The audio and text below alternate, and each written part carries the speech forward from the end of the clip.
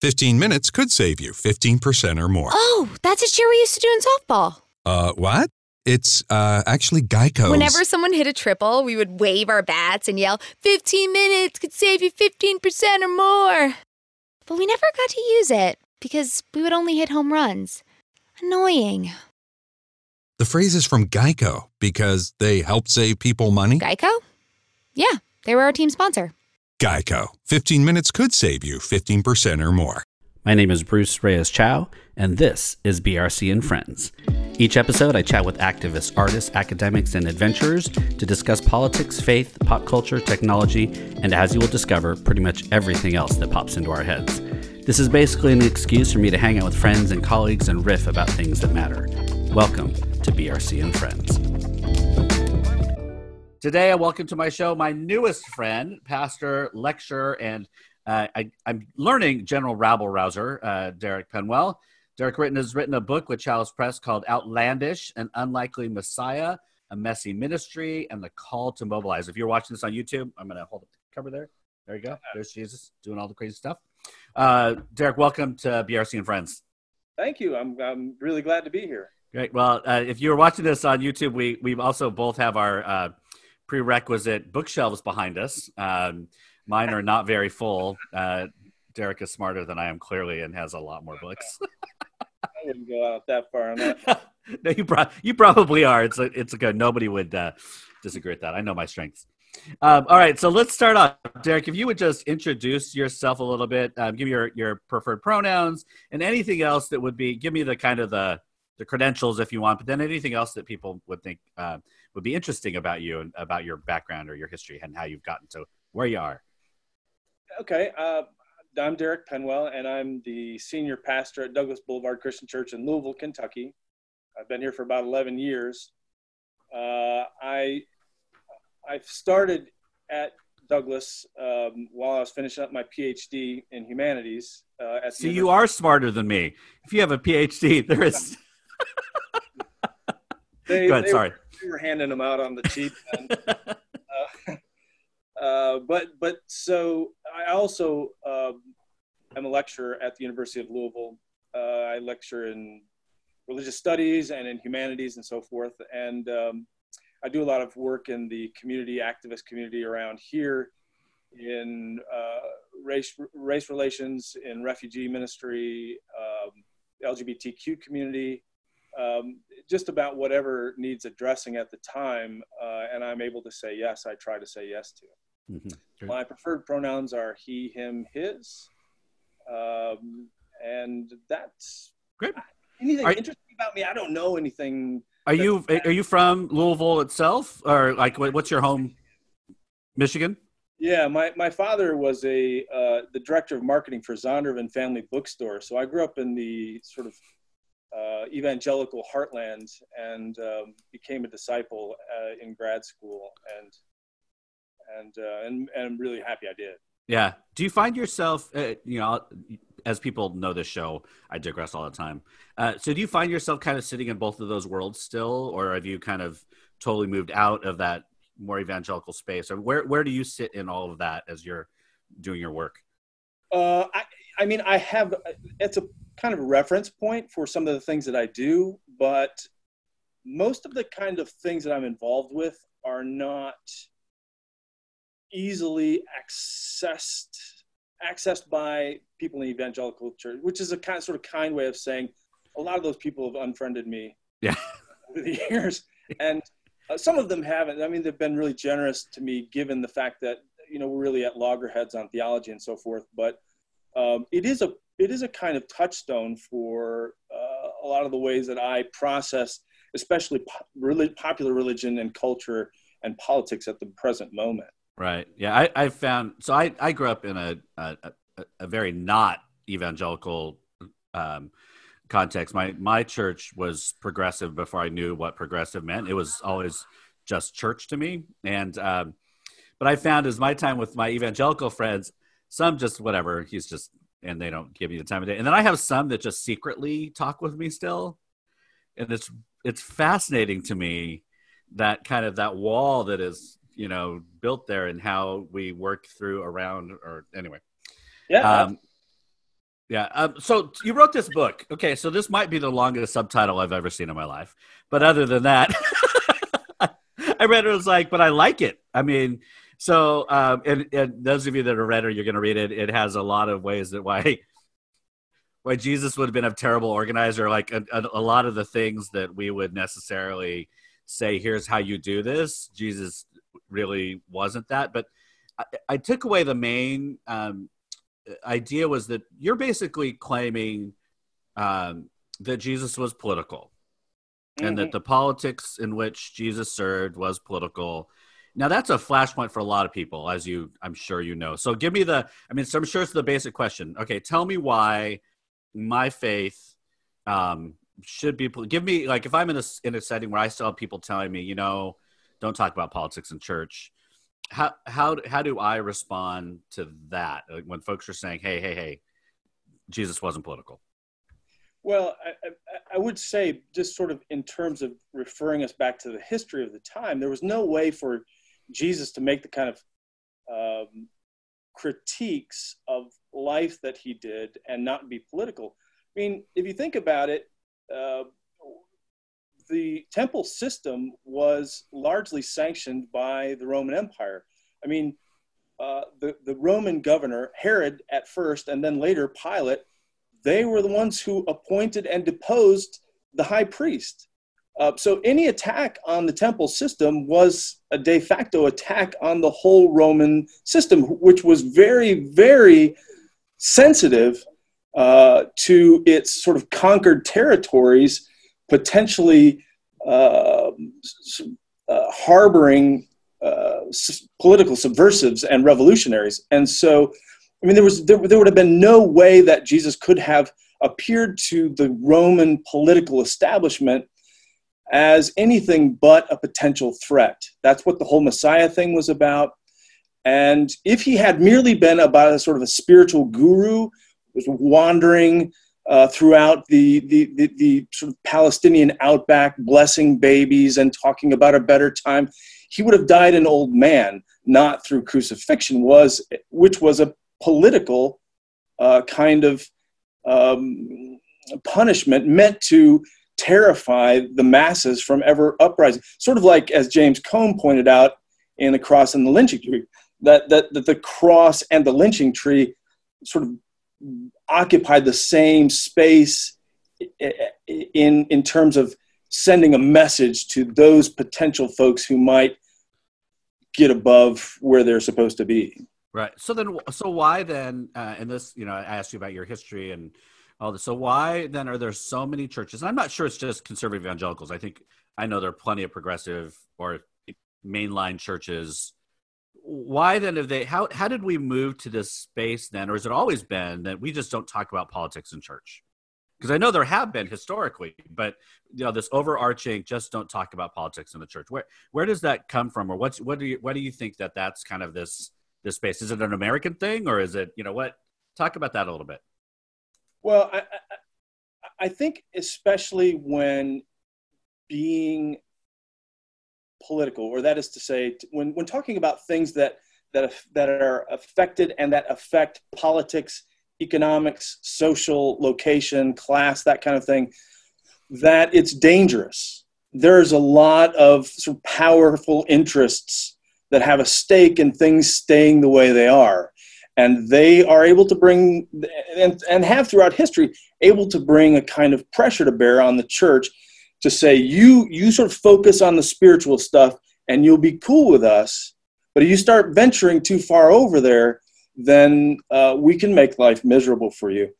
And I mean, you can sort of see that in, for example, the way that Alexandria Ocasio-Cortez is portrayed, who actually sort of claims to be doing this from a sense of her faith commitments, her emphasis on progressive things, and yet she's treated as a sort of pariah by certain members of the establishment, because the things that she says really threaten to upend the social order and the political and economic order. Yeah. it just makes me giggle all the time because I know people are like, she'll say things and folks' heads are exploding. Oh my God. Yeah, absolutely. And the fact is, I've often said this, but, people who are progressive, by and large, progressive Christians tend to be that because they care about the Bible, not because they're trying to do an end run around it. Right. All right. So in your church, how would you, there's this whole blue, red, purple. How do you talk? What does your church like, the congregation you're serving, and how have they moved? And how do you preach this then to a community, or how does the community begin to kind of embrace this way of thinking? Well, we are in an interesting city. Louisville's an interesting city. There's kind of a cross section. I mean, on the one hand, we have Louisville Presbyterian Theological Seminary, and almost directly across the street is Southern Baptist Theological Seminary. And so we have a pretty firm, progressive constituency within the city, but also this sort of largely Baptist and to a certain extent conservative Catholic presence. And our church has sort of staked out a position within the community as an activist church. And as a consequence, we attract people who are compelled by the thing. And what I tell people is, I'm sort of always in the middle of things, the Poor People's Campaign or Black Lives Matter things in support and that kind of thing, that if I didn't preach this stuff, they would be mad at me, right? A lot of my colleagues, they worry about the fact that if they sound too political, then their churches will get really uneasy and it'll cause problems. If I didn't do that, I would have problems. Right. So you've, in a sense, I mean, this is the church I'll be serving soon is it's kind of, there's an assumption that, yes, our faith is political. Now let's stretch even further, as opposed to folks who are sitting and I honor people who kind of sit in that purple world, because I have done it and I will not do it anymore. And so like, how do they do things? So if you were going to talk to those folks, like people are going to come who may be more progressive than their churches, or elders or leaders in the church are more progressive than are more activist than their pastors.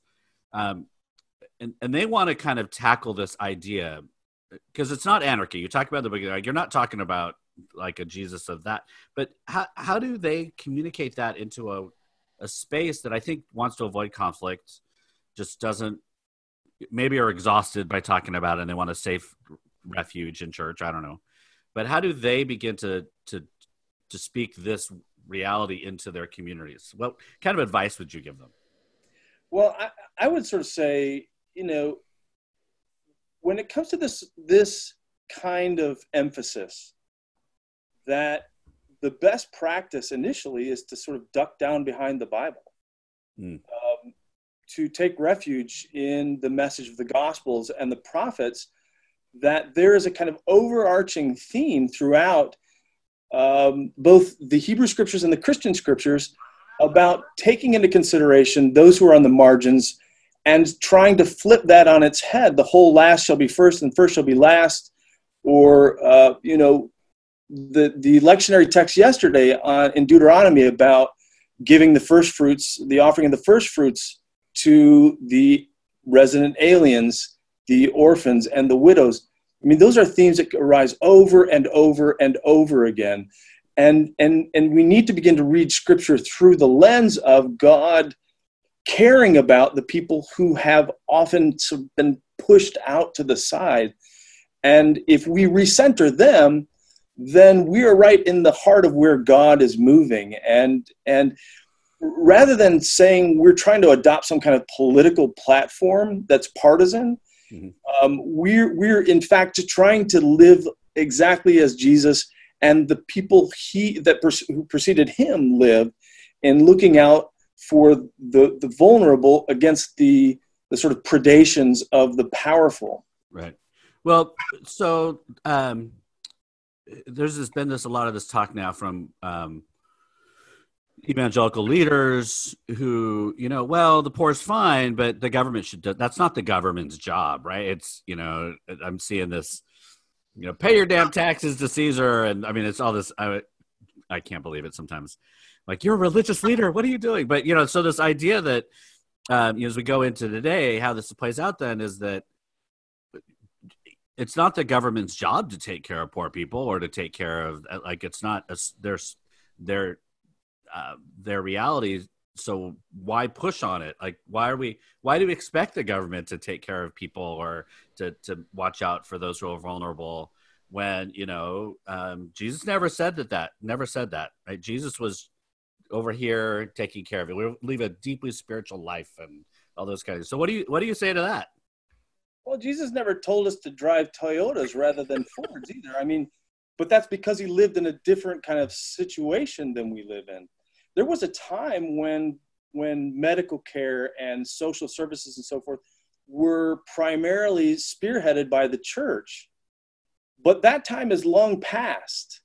And the only instrument capable of doing broadly the kind of things that need to be done in order to protect the folks who are most vulnerable is in the government. And the fact that the government is often inefficient and corrupt and that kind of stuff, that's something that we need to address, but it's just a tool. And the task is not the government service in itself, but the government service is is a tool in reaching the end of caring for these people. And where they can't, the church needs to pick up the slack. But if the church could do it all, that would be cool. That would be fine. I'm less concerned with who does it than that it gets done.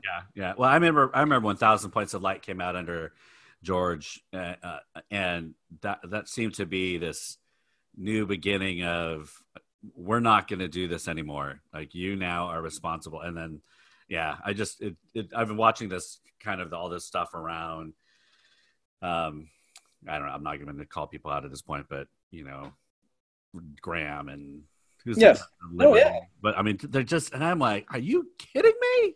No, absolutely. Oh, and the fact is, frankly, what is sort of insidious about this is that there's a kind of moral valence attached to wealth and poverty. That if you have a lot, it's because you're virtuous in some sense. And that if you don't, there is something lacking in your character. Right. Because we only want to help those who deserve to be helped, which seems to me to be a difficult place to land if you've ever read the Gospels, right? Well, I would say of the version of the gospel that seems to be taking root, if the difficult place to land question was really in their mind, they would have had a lot more. Absolutely, I agree. Right, that ship is so. That's why there are these times when the whole Trump signing Bibles, I just couldn't get mad enough because I'm like, are we shocked at all that he doesn't understand the context or the nuances or any of the realities? And then there's all this, well, other presidents did. I'm like, well, totally different time, totally different context. Anyway, I wrote something on social media about, the only circumstance under which it is mildly possible for this president to sign a Bible is if he signs it Donald the Antichrist Trump. Well, I saw something that said the next thing he's going to claim he wrote it. And, these days, in the days where everything feels like the onion, like it's just everything feels like the onion. If somebody popped up and says Donald Trump claims I'm related to the authors of the Bible directly, and I could see him going, yeah, okay, and putting it out there, and folks would be like, sure. That far, because there are people in the evangelical church who have said that God anointed him. Oh, I know. Good Lord. Be this person. So the leap is not that far. I know it is frightening. And oh my goodness. So my hope is that my middle child, her protest sign is always, I get to vote in 2020. That's like she cannot wait. It's like, my first vote's going to count. Exactly. Right, wherever she goes to college, like, you got to register there because your vote in California is not as big of a deal. Anyway, this is great. I mean, I think this is, taking on everybody's having to deal with how to kind of get through this. So as a pastor, one who's involved with all of these things, I mean, you know that it gets overwhelming for you, I'm sure, and people you serve and you're with. So if you had to offer, like, how do you not just survive this time, but are fed and thrive so that you can do this work? What are some of the things that you would offer to your folks or to people listening to this massive overload of all of this stuff that's going on? What are the ways that you thrive or not just survive this time? Well, it can be exhausting. Let's just be honest about the fact that emotionally, it's tough. I opened the book by saying, in the 24 hours after the election, I was contacted by 3 different people. One was a lesbian with whom I was in grad school. Another was a Syrian refugee whom we'd helped to settle 4 months prior. And another one was a Pakistani doctor. And they all essentially had real fears about what was going to happen to them in this coming era. And I sort of wondered about the fact that none of them had any association with a church, right, formally. But they thought that at least there was something that was represented by the best of what the church could be, by its attachment to Jesus, that there might be something to tap into. Yeah. And so, and you were a trusted place to pose those questions. I hope so, but I hope it is in part because I'm driven by my own commitments, and the sort of belief that Jesus calls us to this stuff, and a great in being said to people who heard no too much. Right. The strength and the energy to do this kind of stuff, in many respects, comes from a place of being able to help when we often feel so powerless, right? We feel so impotent in standing up to this large, what feels like kind of colossus. And yet when there are places where we can help, that provides meaning, and you can survive a lot of stuff if you feel like you're a part of something meaningful. Great. Thank you. Awesome. Thanks a lot, man. This is great. So let's take a very non-subtle segue into, when I talk with people who are involved in this work or writing books or doing kind of all this really good, thoughtful stuff, I know we all have these other sides of us, and part of this podcast and previous podcast was about getting to know people deeper than kind of their speaking place and all that. So I always ask folks about kind of all the brain candy and things that you're involved with. And so I ask people about what kind of things they do or like to do, pop culturally kinds of stuff. And you had talked about Netflix and things. So what are you binging these days? Right now I'm watching 2 things. I'm watching the 2nd season of The Marvelous Mrs. Maisel. Oh yeah. Which is just so amazingly well done and funny. And then I've been watching The Umbrella Academy on Netflix. Yeah, what do you think about that? I have not been able to get into it, but what? It sort of strikes me as a cross between The Haunting of Hill House and The Avengers, right? Huh. That there's this sort of complex family dynamic that they're all trying to, wrap their heads around all these years later, and yet they have these like sort of superpowers and stuff. It's actually much more interesting than I thought it might be. I thought it was going to be more cartoony, but it's actually fairly nuanced. Oh, good. Okay. So are there any that you're like, I'm not going to watch that for whatever reason? I am avoiding watching the Michael Jackson documentary. Box. What is that? The Blind Box, or yeah, that one.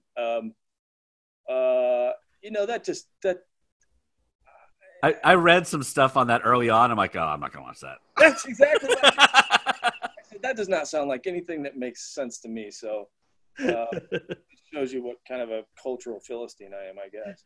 Well, you can't watch it all. So what's your brain candy? Like if people are like, oh my, you watched that? So mine is NCIS, which I know is horrible and awful, but I've watched that show from the beginning. The beginning. I don't know what it is. Maybe it's just like I have this like I don't know. I won't justify it. I just compartmentalize my world. So I know.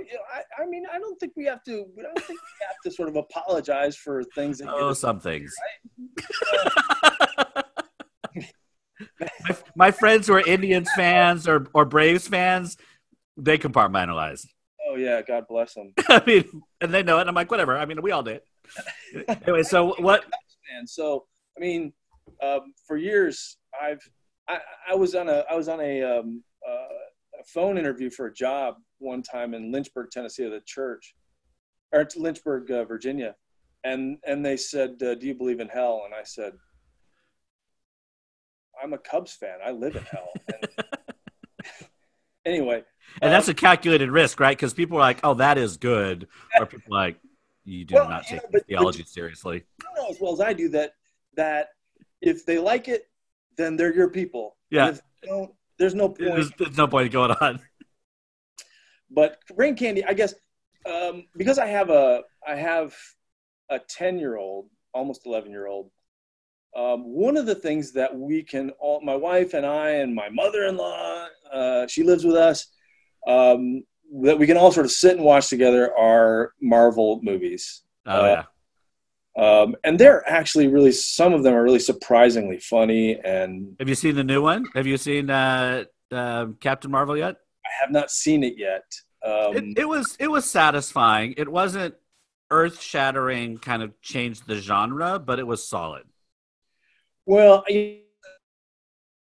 I like a lot for different reasons, but I will say that, you know, when I saw Wonder Woman, I was super stoked that, you know, there was sort of finally a kind of like with having a woman who was not just a sidekick or whatever.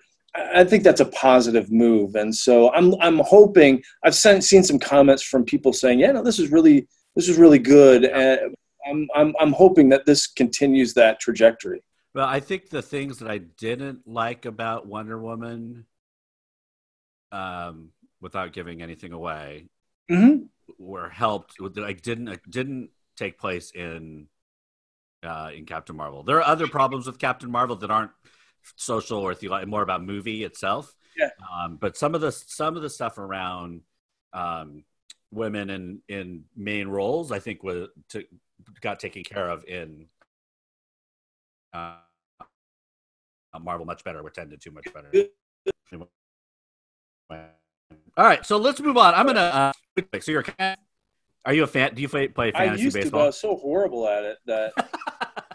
And I spent so much time sort of that's the key. Trying to console myself. And, you know, I used to think I knew something about baseball, but that I sucked so bad at fantasy baseball. I finished in last place in this league. I joined a Reddit league, which I wanted to not be one with pastors and people I knew. So I just found one on Reddit and they invited me in. And it's been just because it gives you, it's like going to just a bar on your corner with just random, I think it's all guys, random dudes just, you know, just hanging out, talking. And so it's actually been really fun. But cool.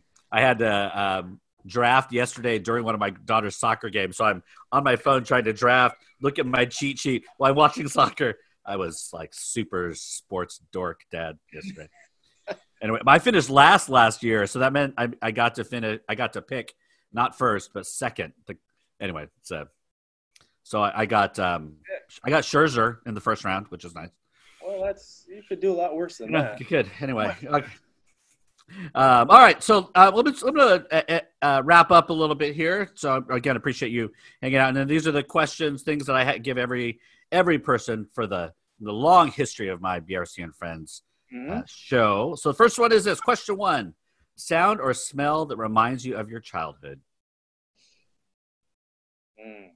Chocolate chip cookies. Oh, okay. First concert you ever attended or you're willing to tell us about? I went and saw Jefferson, Starship, and 38 Special at Red Rocks in Denver when I was 16.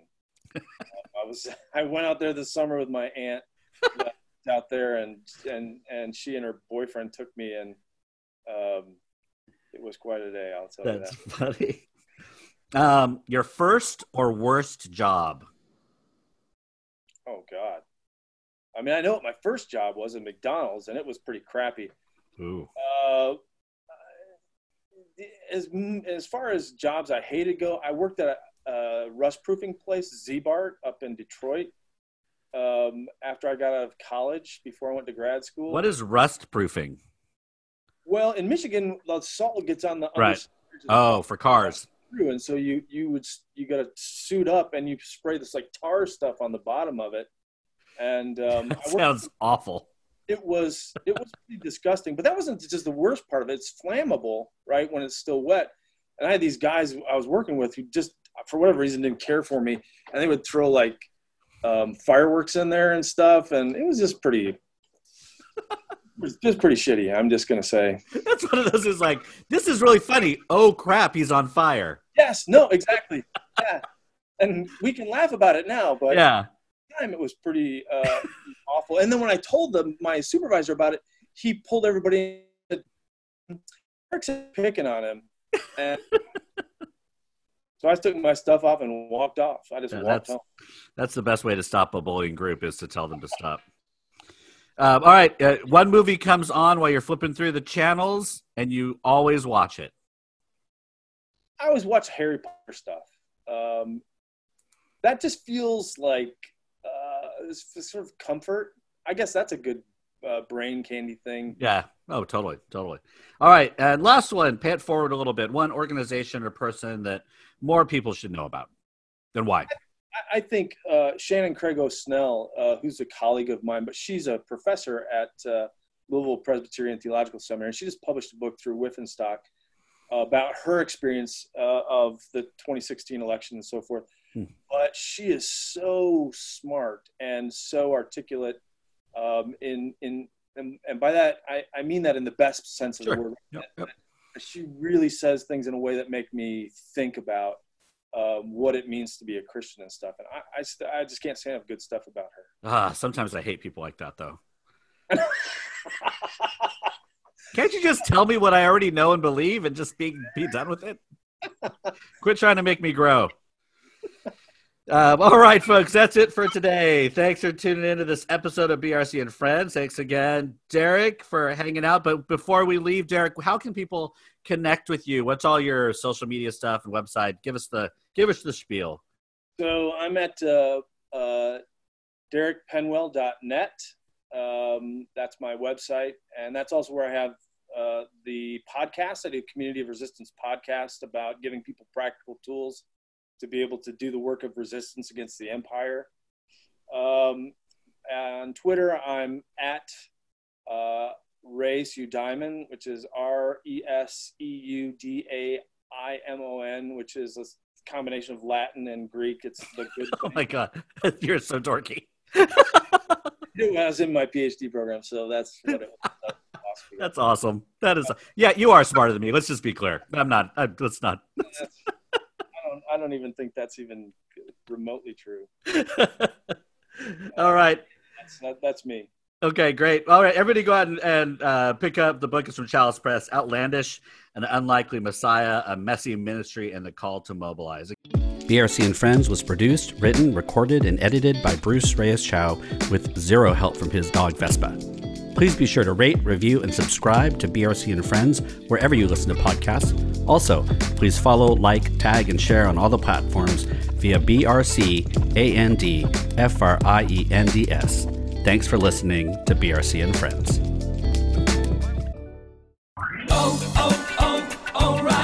Is your car no longer stopping like it used to? Don't miss out on spring brake deals at O'Reilly Auto Parts. Our professional parts people will help you find the brake parts and supplies you need to do the job right the first time. You'll find great deals on brake pads and rotors, fluids, degreasers, and more. Stop by O'Reilly Auto Parts today or visit O'ReillyAuto.com. O'Reilly Auto Parts. 15 minutes could save you 15% or more. Oh, that's a cheer we used to do in softball. What? It's actually Geico's. Whenever someone hit a triple, we would wave our bats and yell, 15 minutes could save you 15% or more. But we never got to use it because we would only hit home runs. Annoying. The phrase is from Geico because they help save people money. Geico? Yeah, they were our team sponsor. Geico. 15 minutes could save you 15% or more.